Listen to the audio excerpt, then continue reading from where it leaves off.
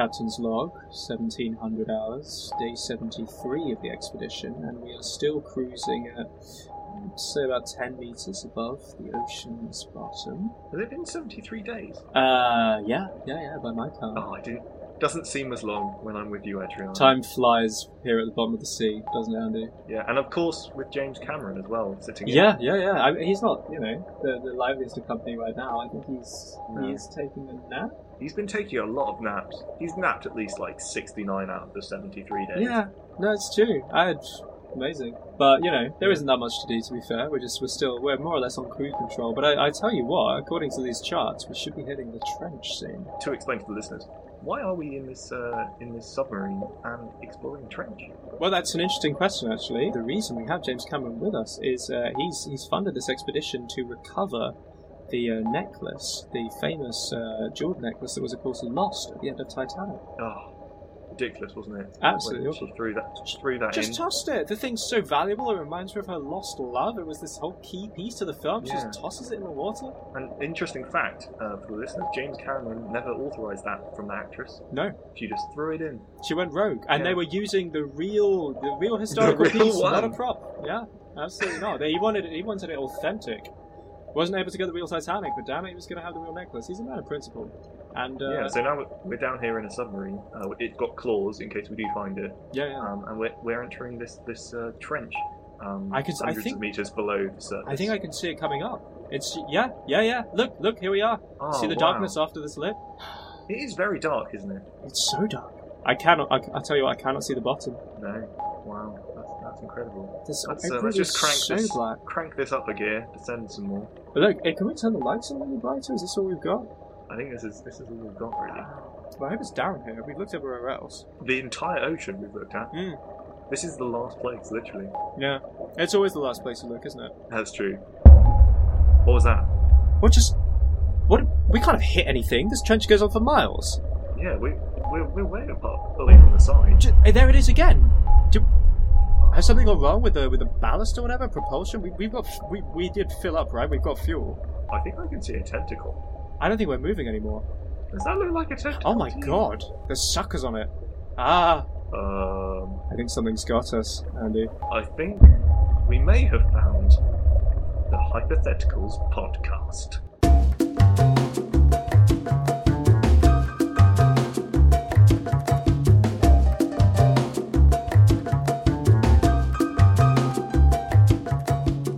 So, Adriano, as you may know, there was an election recently in the United States of America. God, was there? Where's that? Yeah, I think it's across the sea somewhere. It's like it's in the west.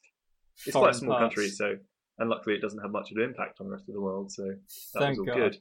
But anyway, so, this is going to be a topical show. It's not really, but on the topic of presidential elections, I was wondering what children's fictional character would make, first of all, a good president, and secondly, a bad president. Well, thank God you took it to the realm of children's characters. I was worried this was going to be a serious conversation for a minute. No, God, no. Why do we have a serious conversation on this podcast? I don't know. It's certainly not in the contract that I made you sign. I did sign a contract, yeah. I don't think I ever read that contract. Don't ever. No, there's no need. Kids' characters as presidents or as rulers. Yeah, it doesn't have to be a president as such. But I was thinking of various kind of categories you can have a look at in terms of qualities of governance and what values they'd have. So things like crime, environment, economic policy, immigration, foreign policy, unemployment, and education. So I'll start things off to give you an example. So, for example, Bob the Builder. Ah, a classic. Yeah, beloved children's character. Eponymous star of the same show. And star of a very catchy theme tune. Now, am I remembering something that never happened, or did the Bob the Builder theme song top the charts in the UK at one point? It did, yes. It did. And at that stage, I don't know if I'm allowed to laugh at any other countries anymore, because... That's true.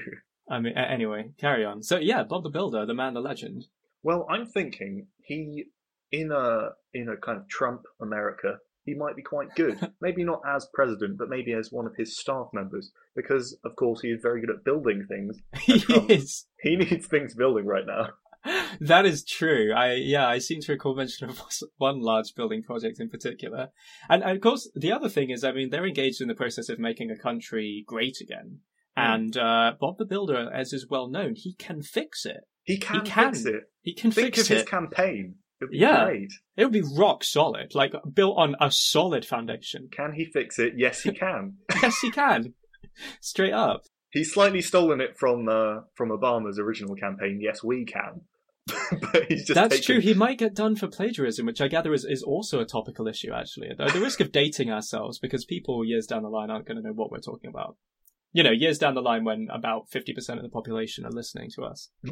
And to them, I apologise. You may look back on the year 2016 and weep or laugh, as is your choice. So he'd be good in the kind of construction, but what he wouldn't be good at, I think, is unemployment. Because Bob the Builder pretty much only employs animated vehicles. And automation of the workforce is a big problem, you know. You're right. Ever since the Luddites and the Industrial Revolution. Yeah, he's right on the cutting edge. He is taking jobs which should be going to hard-working, honest, working-class Americans. And he's giving them to slovenly, like, cement mixers and trucks with eyes. This is revolting. And those things, they can work all day. They don't need sleep. They don't need, food or water, just petrol. Just keep them in cement, they're happy. Yeah, they'll be fine. God. That's true, that's a real problem. Now, you'll have to forgive my lack of knowledge of the Bob the Builder mythos. Mythos? What are those? Mythos, okay. Were there any other humans, or was he living in a world of sentient machines? Did he have a girlfriend or something? I think he had a wife or a girlfriend, I seem to remember, she looked very similar to him. Yeah, the character design was not, like, extensively variable. Yeah, she was quite alarmingly similar. Yeah, I wondered what was going on there. Did you ever see them in the same frame at the same time? I imagine because maybe... okay, so transvestism off the cards, but unemployment definitely an issue. Yeah, that's true. What about crime though? Is that an issue he faced? I don't think crime. Yeah, some of these we won't run into every issue with these fictional characters. No, but I mean we can imagine. I feel like Bob the Builder would take quite a hard stance on crime. Would be tough on crime. I think so. I think he'd be good for rehabilitation programs with his "Can we fix it" slogan, or can he? That's true. It's very positive, but I don't know. Sometimes I get the impression there's a mad gleam in those dark eyes. Yeah. He is always holding a hammer, and I don't know. It's just, I don't know. I wonder sometimes. Yeah. That's all. Bob the Builder will fix you right up. Exactly. If you step out there's something wrong, and Bob is ready to fix it. So that's Bob the Builder. Someone who I think would be just all round better is Christopher Robin of Winnie the Pooh. Oh my. Yes, just Christopher think Robin. How amazing he would be. Because, first of all, environment, he lives in a wood. Yeah. He loves the environment. I'm pretty sure he lives in a tree. He does. He's like the most eco person you can get. He didn't even build a house, he just hollowed out a tree. That is true. He's got a very diverse friend group. He's friends with bears, with rabbits. You want to talk multiculturalism, it's ridiculous. Exactly. And I think that would come in handy with foreign policy, that kind of thing. Although it's worth adding that I don't think there were any immigrants in the 100 Acre Wood. No, because Tigger is an immigrant. He wasn't there. He moves in. Oh God, you're right. And he is so accepting of him, and he makes it feel right home. Yeah. Even though Tigger is blatantly a bit of a spaz. I mean, let's be frank. but then Tigger becomes a valuable part of the team. Yeah, I think where things might start to go wrong is if Christopher Robin appoints members of the 100 Acre Wood as his sort of state cabinet kind of thing. You think Winnie the Pooh wouldn't make a good presidential aide, or? I don't think so, especially not if he was in charge of like housing. Do you remember the story where he found a house made of sticks and he wanted to make a house made of sticks for Eeyore? Famously, so he broke down Eeyore's house of sticks and made him another house of sticks. He meant well. I mean, I think we can agree. Yeah, and it keeps the money in circulation. But that's true.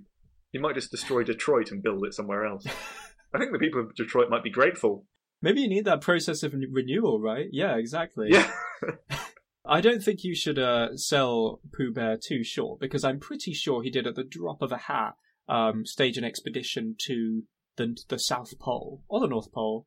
I can't remember. It didn't seem too important at the time. An expedition or something. That's right. Yes, exactly. That's and I think he was quite brave in the face of the Heffalump and Woozle invasion. Yeah, and I suppose actually with climate change, he'd be very good because he could turn umbrellas upside down and ride them through the floods. He's a man with solutions, essentially. Like, he's never been beaten down and given up. That has never happened. He's a man who understands, like, he's has simple tastes, but he knows what is right, and he knows what must be done. And he would make sure that the bees stay alive, wouldn't he?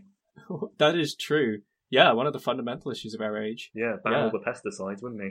Well, straight up, I don't think he knows what they are. I don't think he'd have any truck with them. No, stop. What are you doing? Give me the honey. Yeah. Yeah. So what about you? Who do you think would make a good or bad president? Man, those are such, like, 100-acre wood, Winnie the Pooh, such classics. I'd like to bring it to a more modern place. And I'd like to talk about the land of Oo. That is to say, the world of Adventure Time. I don't know how familiar you are. Not very. Gonna be honest. Okay. I know that there's a magic dog. Yes, that is one of the things about Adventure Time. And it's I would encourage people to experience Adventure Time if they never have, because it is difficult to describe. But in the realms of characters who it has many rulers, the post-apocalyptic land of Oo, and that includes Princess Bubblegum. Right.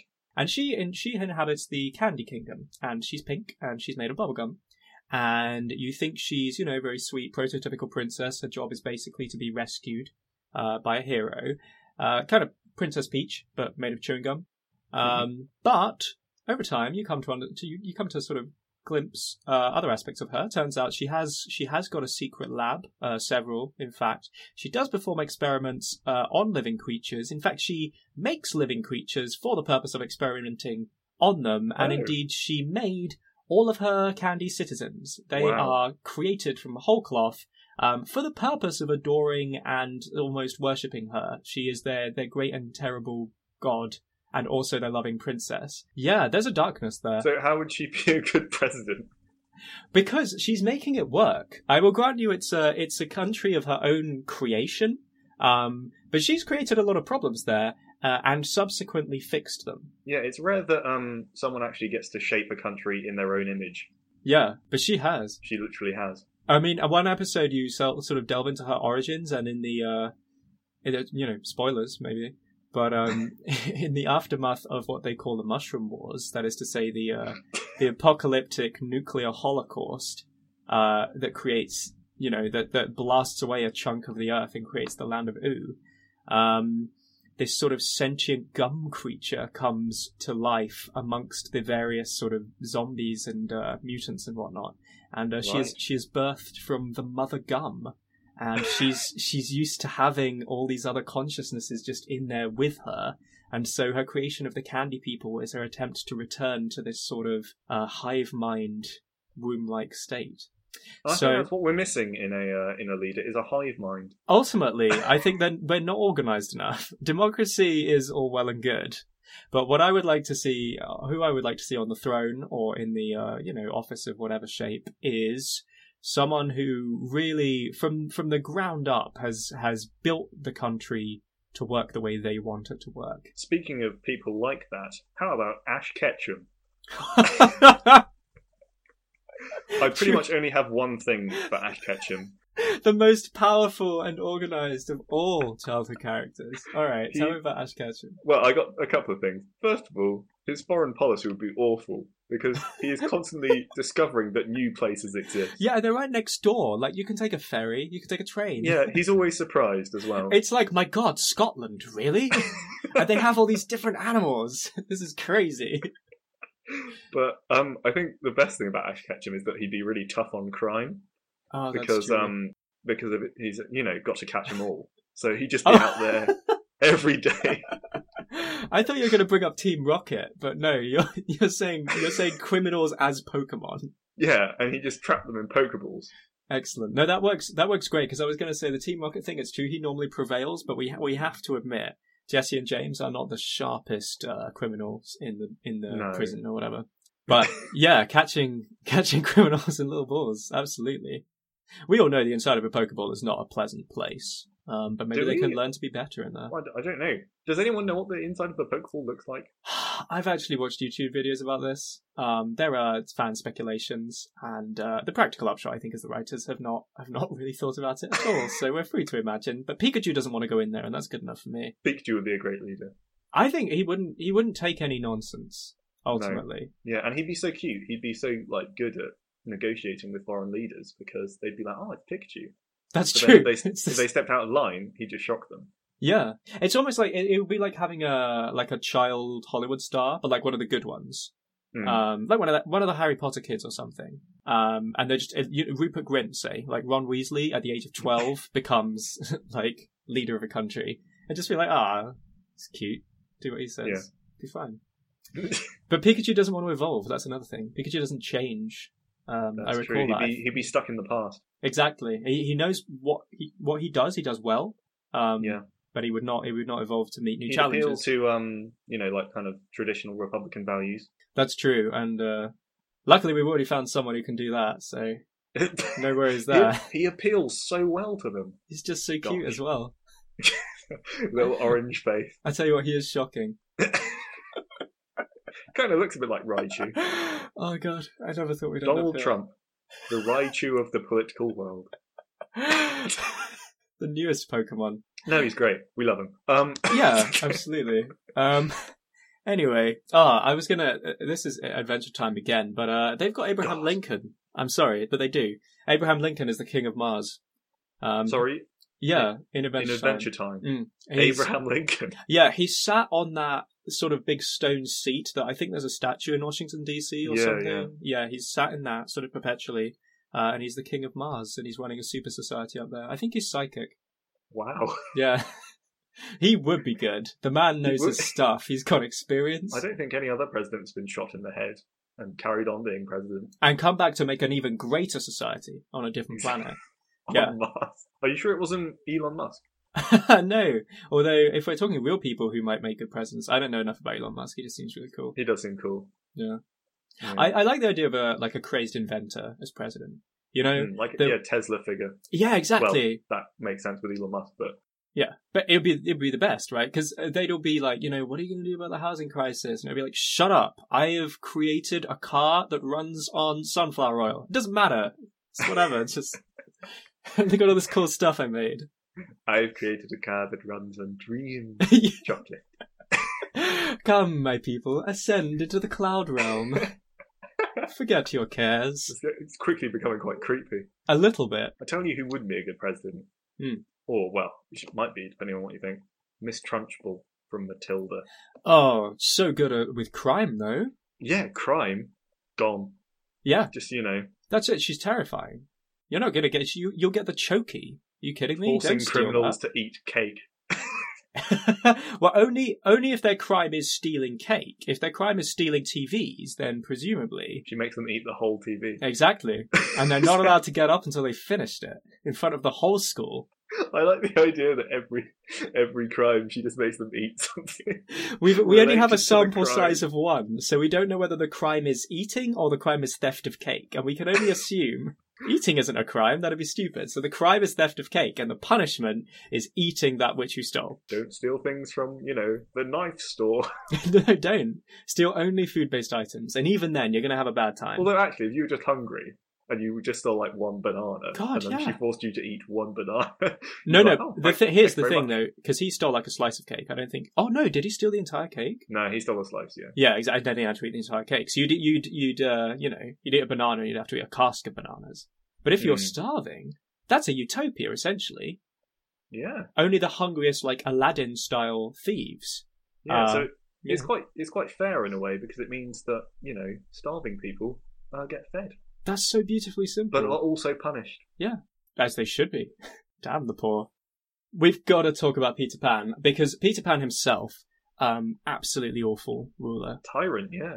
I mean, yeah, but not only, he's the prototypical child. Now, have you read the book? No, I don't believe so. I genuinely recommend it, even now, because I think it's a very clever book that appeals across the ages, because it's got childish elements to the story, obviously. We all know the story of Peter Pan. But it's also written about children and about childhood, sort of for the parents' benefit, I think. And in the Disney-fied version, we only get the kid's story and we miss out on all the rest. So, sure, they had the pirates and the Indians and whatever, but also they go into detail about the fact that, for example, Peter Pan forgets all the time because it's the only way to remain a child. He can't learn from his experiences. So it has this lengthy chapter where I think Hook gets him sort of an ambush attack, just Hook, but then Pan sort of overcomes him and Hook is about to slip to his death. And so in a moment of childlike innocence, and Hook is like pleading for his life, and Pan reaches down and Hook betrays him. He like hooks his hand with the hook or whatever as he reaches down to help. And it's the shock of the first betrayal that catches him off guard. Not because it's the first betrayal. They've been locked in eternal combat for centuries. This has happened so many times, but he forgets every time because it's the only way to be a child. And it's the only way to remain innocent and vulnerable like that. So Peter Pan, absolutely shocking precedent, unless you want things to perpetually remain the same and completely absurd, because today he wants to fight Indians, but what's he going to do tomorrow? You don't know. I think we should try hyperinflation as an economic policy. I'm sorry, sir, we tried that last week. Our economy has crashed. Oh. I think we should try hyperinflation as an economic policy. Yeah, we don't have enough of this money stuff. You can get more, right? Let's have some more. Also, overpopulation would get bad if everyone's eternally young. Oh, that's true, but I don't know that he'd bring Neverland rules with him necessarily. Oh, okay. I don't know. But Wendy might be a better proposition. And Captain Hook. Let's talk about Captain Hook, because I will grant you he's the villain of the piece. But it's also worth bearing in mind he is in a very aggravating scenario. Like, this eternal, puckish, like, wunderkind is just perpetually, it's a plague of children. Can I just say, I don't think I've ever heard anyone say the word wunderkind as much as you do. Really? Yeah. It's the word of the week. So I will grant you that fighting children to the death doesn't necessarily paint him in a great light. But let's just take him out of that context, because obviously that's not something you'd expect a president to do. Damn children growing up and stealing our jobs.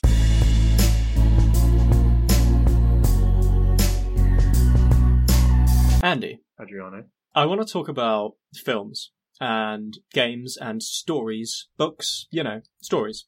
Okay? So there's a traditional 3-act structure, but more than that, there's always a beginning and an end, right? Even to... What? Slow down, Adriano. I realise I'm blowing your mind. Get this, sometimes there's a middle as well. I mean... Whoa. Even in a series, right, that goes on for freaking ever, like even EastEnders will one day, please God, come to an end. For those who don't know, that is a soap. The universe will end. We will be condemned to the void, and EastEnders will be playing still.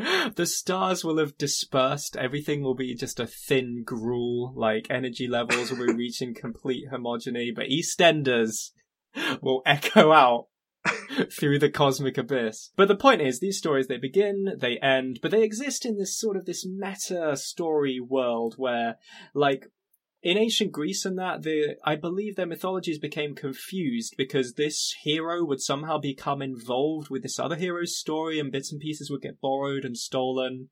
I mean, in the Bible, some people theorize, and they may of course be wrong or right, that stories of people like Abraham living for hundreds and hundreds of years are a result of various people writing about different figures that then became, agglomerated into this single being. So I like the idea of stories that sort of flow into one another unexpectedly. And I would like to talk about sequels, prequels that absolutely should not be made, or perhaps that really should. Okay. And I bring this up because I had an idea once. And it is basically a title, but I think it is a title so good that you could build something really solid on it. And the title is CSI Love You. Nice. I like it. Thank you. Yeah. So it is, I mean, PS I Love You and CSI : whatever city. So is there a colon? It doesn't matter. So this is part thriller, part romantic comedy. So the perfect combination. Yeah, it's not done that often, right? So there's a market there, surely. It's about a serial killer who shares a romantic past with the detective who is on their case and leaves them a trail of romantic clues at the crime scenes with their various victims. Yeah, isn't that great? I'd watch that film. Yeah, me too. I'd watch that series forever. Just imagining them kind of like, there's a scene where they're just kind of gazing into each other's eyes, and they start going, enhance, zooming in on his lips. The guy's like, why are we zooming in on the lips? Are there clues or whatever? And she's just like sort of breathing heavily. Anyway. Yeah, I like that. I think there'd be room for a lot of touching moments. Like, she goes down to pick up a bloody knife, like a piece of evidence, but he reaches down at the same time, their fingertips brush. That'd be so sweet. Yeah. How would it end, though? I think there's some ready-made conflict, right? Because she's trying to catch him, but why? Is it to put him behind bars or to rediscover, what they once had? And so she'd have to make some choices. I'm putting it as a male serial killer, female detective, but you can flip that, or make them both the same gender. These are modern times. Indeed. And I think, it would come down to that choice. Yeah, maybe she could, imprison him, and then, become a prison guard herself. Right. Also good. There's a sequel in that. There is, definitely. Excellent sequel hook. Yeah, because you've just got him, like, full on, sat on the bunk in his cell, like, dim lighting, and then he hears, like, a tap, tap, tap of footsteps outside his cell, and then he looks up and it's just her silhouette. But with one naked. Of those prison guard hats. Naked, but for the prison guard hat and the truncheon. That is a way to end. Yeah. And then you can make, like, the X-rated sequel / spin-off. Well, exactly. So that's my initial pitch. I hope you're on board. If any investors and Hollywood producers are listening, I'm open to talking about rights. I have a few sequels. Most of which are just bad. That's perfect. That's exactly what I want. Most of these should be made. Are you familiar with 12 Angry Men? Yeah, I haven't seen it, but I know the courtroom drama from the 1950s. Yeah. This one's called 13 Angry Men. And it's exactly the same premise, but there's just another man. It's just more. They've just added another man. Is he like... And they're more angry. Even angrier in a world where 12 wasn't enough. Or just like a dramatic poster and it's just 13 silhouettes and then the tagline is like Baker's Dozen or whatever. That could work. No, that's good. I like that. That was my entire premise for that film. It's solid. Have you seen The Martian? No, I'm told it's amazing. I've bought the book. I have to read it. Yeah. Well, I've got on a sequel. It's called The Venusian, in which Matt Damon gets trapped on Venus and must use his botany skills to save his life until rescue arrives. Unfortunately, Venus is a much harsher environment than Mars, and he dies very early in the film. He melts more or less instantly. It's very dramatic. Yeah, he's like, I will use my botany skills, and he steps outside his capsule and just immediately he's just seared. Yeah, that's it. It just evaporates, it sublimes into the atmosphere. And then it's just like, the rest of the film is just like back at mission control and they think he's still alive. Yeah, they're sending messages, they're figuring out a plan, they're there at all hours of the morning, just like, maybe we'll make contact, like, it's okay, we figured it out, here's what you need to do. Yeah, maybe the wind, like, blows his stuff around and they're like, look, he's still there, he's moving his things around.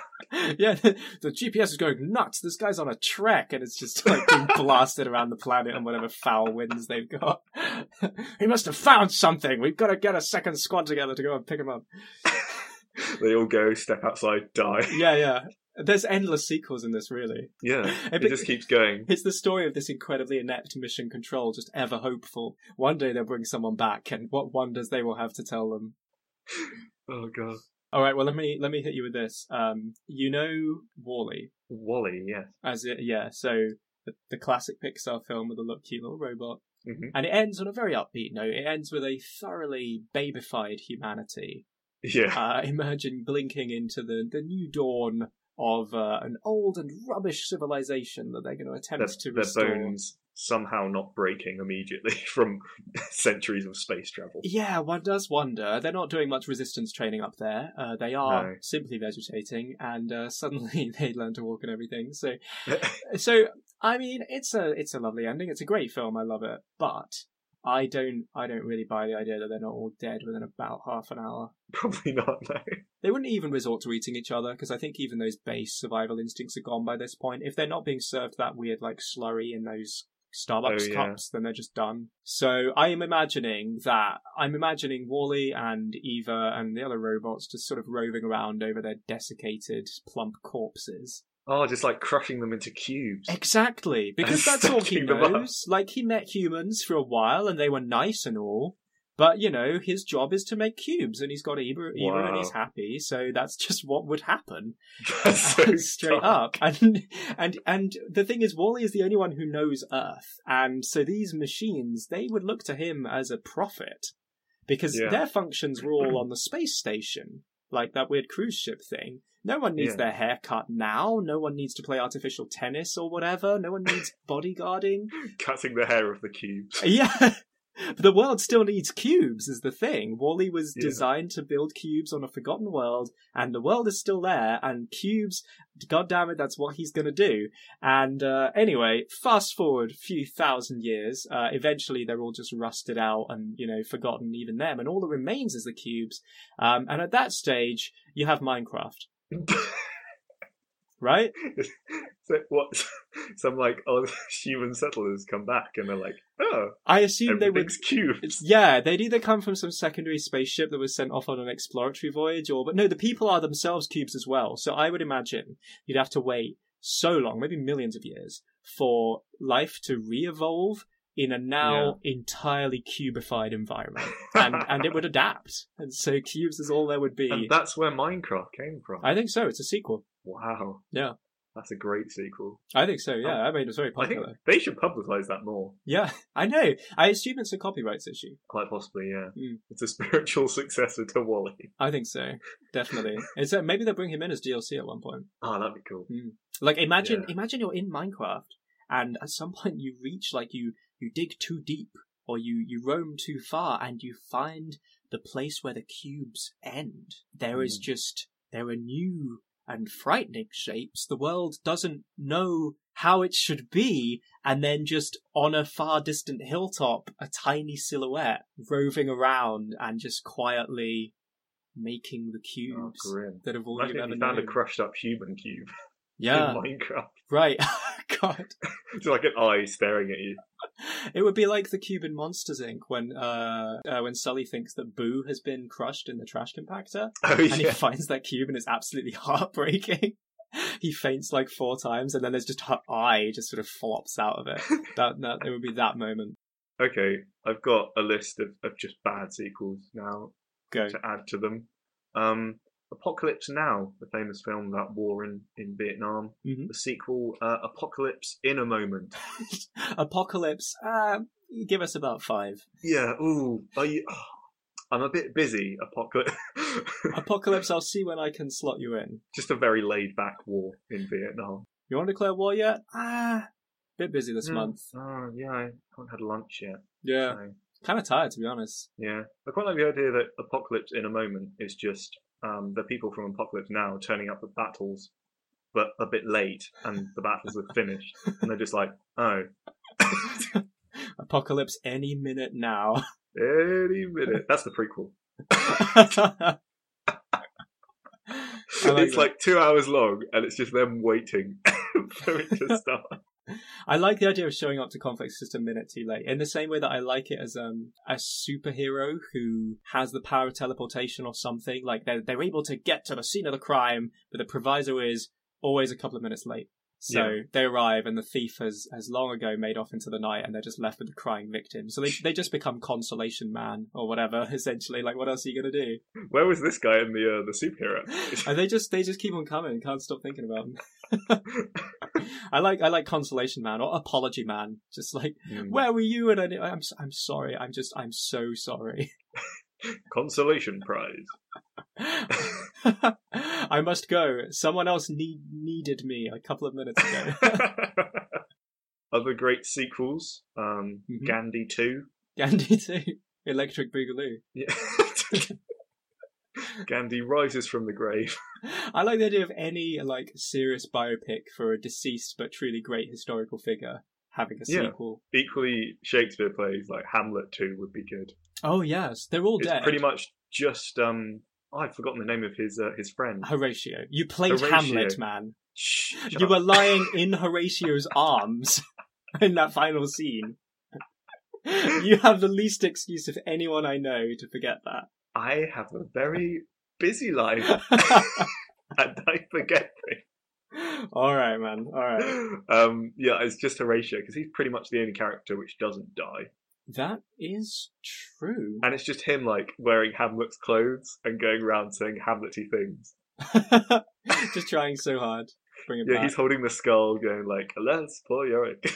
Yeah, but there's no one around to listen. Like, Denmark has long ago fallen into... just desolate wasteland. Yeah, civil war. Yeah. It's Horatio. Do you know the film Carrie? Stephen King. I have not seen, but I've heard of. Okay, it's a cult phenomenon. Yeah. In which, I saw a play based on it once. Yeah, with superpowers, and she, like, goes a bit crazy after being bullied and whatever, and, like, basically burns everyone to the ground. But I think... So she deals with them less well than Matilda, say? Yeah, not as well as Matilda. Okay. Like Matilda if she was a bit messed up. Right. But a good mashup would be a sequel to that, which is Carry On Carrying. Oh god, yes. But is it, like, really upbeat? Yeah, it's the entire Carry On cast. Amazing. We bring them back. They're still around, right? You're going to have to tell me what Carry On is, because I confess my ignorance. Do you not know what Carry On is? No, I don't, sorry. Carry On was a phenomenon in, like, the, I think, 60s and 70s, maybe. Okay. Of just, like, really bawdy humour. It was kind of like, just kind of really lewd, like, saucy films, which were just... It was always the same set of characters, and they always played kind of... Or, like, actors, and they always played similar characters. All right. So you'd recognise them in all these different films. They were, like, They were, like, Carrying Up the Niger, Carry On Camping, all these different weird, like, in the Wild West, in Egypt, that kind of thing. Huh. All very like, ooh, missus, that's what... Right. Almost like almost vaudeville-esque or whatever. Yeah, like a cabaret, but in film. But I think a horror Carrie, but done in that style. Oh, would be God. quite good. Yeah. No, absolutely. That sounds incredible. I've got a thing written here which just says, why didn't they call Mulan 2 too long? Did you write this? I did, yeah. That's such a good question. I mean, there's a lot of questions when it comes to Disney sequels, the main one being, why do they make them? But that is another excellent question. Now, actually, I've heard it said Mulan 2 is one of the reasonable ones. I haven't actually seen it, but I do know that Jungle Book 2 is a travesty. I've not seen any of the sequels. I cannot recommend. Now, the interesting thing is, Pocahontas 2 is actually closer to the real history, I gather. Because I don't know how much you know about Pocahontas. Not a lot. No, well, I mean, apparently they Hollywoodified it to make it a nice, neat love story with John Smith. But apparently, IRL, I think she leaves John Smith for another guy or so. It gets a bit more complicated, a bit less black and white, family-friendly, nuclear family type of thing. And that's kind of what happens in the sequel. John Smith is like gone. I don't know, he's in jail. I can't remember what's up. But she's with this other guy, and she's brought to England so that she can learn our civilized ways. And it's a film about her, like, you know, now you have to wear this dress and corset and drink tea. Ha ha ha. How absurd. And it's actually kind of dark when you think about it, because it's literally about, yes, we've come to civilize you, you backward brown person. But it's done in cartoons and songs and whatnot. So therefore it's great. Yeah. But the Disney films are full of that sort of darkness. I mean, look at The Mermaids, The Little Mermaid, and then that chef singing about eating fish. And there are sentient fish from hell to breakfast in that film. In fact, he very nearly from hell to breakfast. Sebastian. That's a great expression. It is. I don't think I've heard from hell to breakfast before. Have you not? Yeah. No. Left, right, and centre. How far is it from hell to breakfast? I would assume very far, Andy. Yeah, I guess so. I don't think they serve breakfast in hell, so, you know. Another bad sequel is, which I thought of, was a sequel to Indiana Jones and Last Crusade, which I'd call Indiana Jones and the Crystal Skull. Do you see what I've done there? Gianna? I do. I've done a critique of an existing film. That's really funny. A piece of crap I've just thought up. I tell you what, you may have heard of the popular science fiction series Star Wars. Star Wars, yes. Star Wars plural. It's not just one war. It is plural. No, they've wars. made 7. Well, they made 3, you see. And then I was thinking a fun thing to do might be if you made another one, but you made it episode 1 instead. You go back, but not you don't go 1 back. You go 3 back. Yeah, and then you can make good. 3 like bad ones that people don't like. Yeah. Yeah. And then after that, you go to you make like a 7th one. But then people actually like that one, and so you kind of come full so you have to circle. go back again and go episodes -3, and then work your way forward and then make it even worse. I really like that idea, with like the corruption of Darth Vader or whatever the tipping point being, like becoming your 0 point, and then you just expand backwards and forwards across that timeline. Until you cover like 2,000 years of history. Why not? It's my understanding. I'm not much of a Star Wars guy. I'm really not. But it's my understanding that there's a whole extended universe where there's 1 million novels and stuff written in that world, although I have a feeling that George Lucas or someone has been very keen to be like, no, all that's gone now. Oh, really? Yeah, quite possibly. Cool. I bet the fans love that. Yeah. The truest fans, like the most hardcore, the ones that are going to keep on buying your DVDs forever. Just alienate them. Even if they've already got the DVD, they'll just keep buying it forever. Well, they will, because they keep remastering the damn things and putting in more CGI. They literally, I don't know how many times they've sold this film to people, this series. We've added 50% more Ewoks. You will not believe. Please pay £40. I think, actually, though, if they used that remastering to get rid of Jar Jar Binks, I think a lot of people would buy that film. Yeah, straight up. I want them to keep re-releasing episode 1 with ever-enhanced Jar Jar Binks. Like, more realistic physics, his eye stalks wobble that much more fluidly, look at the sheen on his skin and his voice. We've made it reverberate. He becomes more and more disgusting at every iteration. Yeah, it becomes like one of those SpongeBob scenes where they go unnecessarily close in on their skin and it's like all pustules and hairs and stuff. Yeah, he just becomes this like grotesquely realistic creature. Have you seen Doctor Strange? This is just unrelated, I suppose. I have not. No, I want to, though. I recommend, yeah. The effects are very, very good. I mean, the plot is... I can imagine you being in Doctor Strange, as Doctor Strange, actually. Really? Yeah, I don't know why. You have that kind of look about you. Well, I would love to play Doctor Strange. Seeming as the listeners don't know what Adriana looks like, unless they are one of the listeners who is our friends, which is all of our listeners. 100% at time of recording. Someday this will all seem like a funny joke when there are thousands of you. Yeah, definitely. But Adriano is like, he has like a moustache which he sometimes waxes, and just generally looks like a high quality magician in some respects. High quality one, thank you. Yeah, not one of your budget magicians. I appreciate this. Yeah, well, so I think I'd be a good Doctor Strange. Yeah, Andy, for those who don't know, looks almost like a tiny hobbit man. Shrunken. He looks almost exactly like Caecilius from Doctor Strange. I don't know who that is. After he's talked to Dormammu, and you know what's going on with the eyes. Yeah, that too. Wow, I understand that so much. Yeah, look it up after the recording. You'll be surprised. The resemblance will be uncanny, I'm sure. Absolutely. Anyway, Doctor Strange, I recommend it. It's like The Matrix did great stuff with effects. Doctor Strange does great stuff with effects. It's like they looked at Inception when they were like folding cities and things, and they were like, no, more. Fold the city into a swan. Yeah, they more or less do. It gets like fractal. It's quite insane. It's very cool. And I'm about done for films and that. The only other thing I was going to mention, and this more than anything else, this isn't really a sequel I've thought of, but you've heard the theory, I assume, that Leonardo DiCaprio has only ever played one character. Yeah. That he is one man, and I forget how it goes, but God, how does it go? I think Titanic is what gives him the fear of water and the dead lover that then he has in Great Gatsby. Yeah. And people have woven this whole fan theory backwards and forwards in time. It's pretty spectacular. And that's why he's only won one Oscar, because it's all the same film character thing. Well, exactly. I mean, it's truly like the most hard-earned Oscar of all time. The man's entire career is based on this one, like his incredible dedication. What if Leonardo DiCaprio's life is just one character? You mean what if Leonardo DiCaprio is one cohesive, coherent person who just exists from the moment of his birth to the moment of his death? Wouldn't that be crazy? But it's all been an act. Like, it's for another film. It's about a tortured actor who spends his entire life trying to get an Oscar. And then he finally does. And he realises that it was pointless. I like that. Well, I mean, people have been joking for ages that when they come to make a biopic of Leo's life, the actor who plays him will get an Oscar for it. But now that he finally has his Oscar, I guess they can stop mocking him. What was it for? It was for The Revenant, right? It was, which many people said was unjustified. They thought he should have got it for Wolf of Wall Street. Yeah, I mean, I'll be honest. I saw The Revenant. I was nearly falling asleep in that cinema.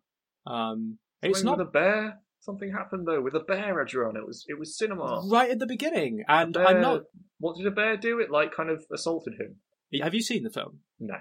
Okay, let me tell you about the film, Andy. Okay. It's a very pretty film, and it's an extremely long film. Good. And the story is, spoiler alert, there's a guy.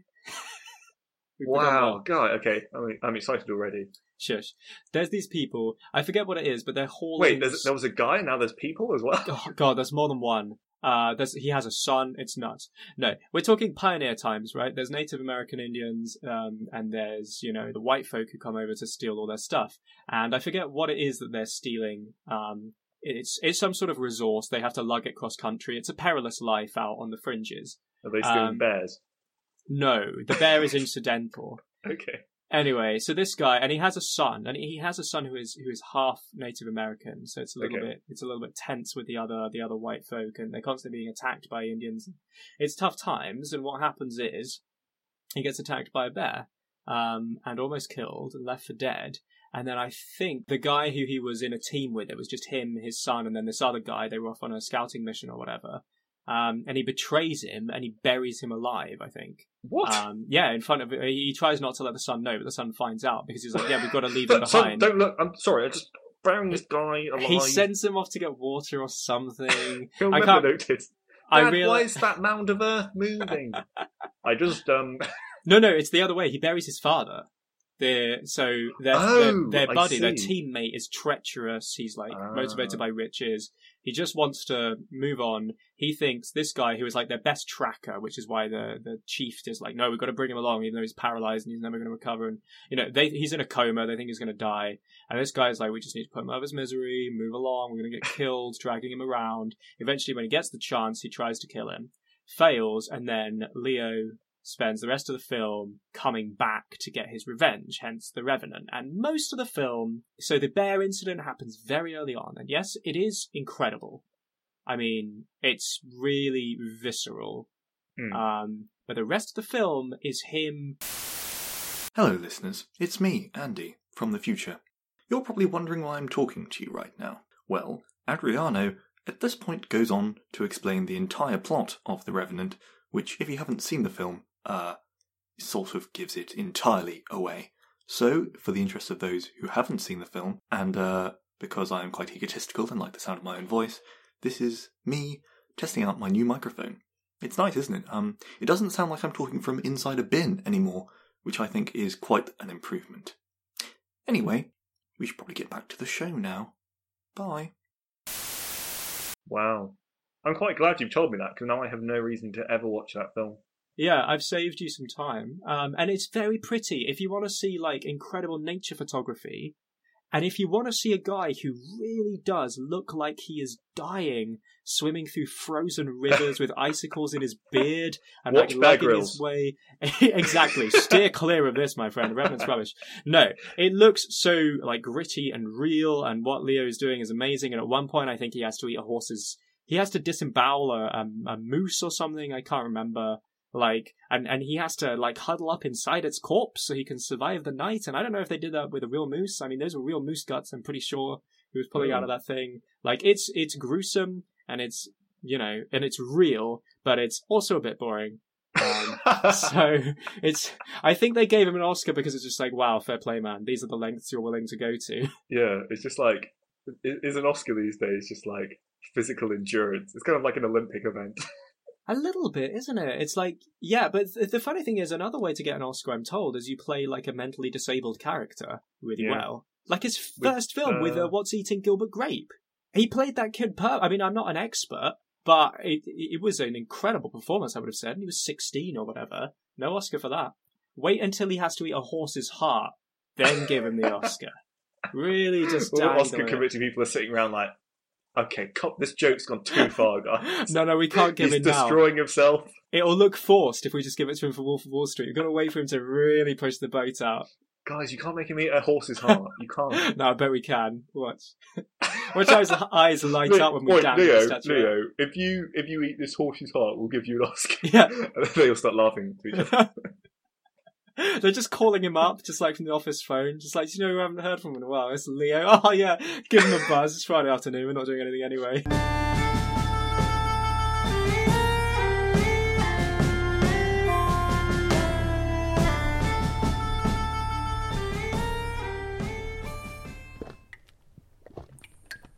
Oh god, it's dripping. I'm getting a bit on my hair actually, it's kind of all matted. Ooh, it's not pleasant, is it? And the acoustics are not nice, very echoey. No.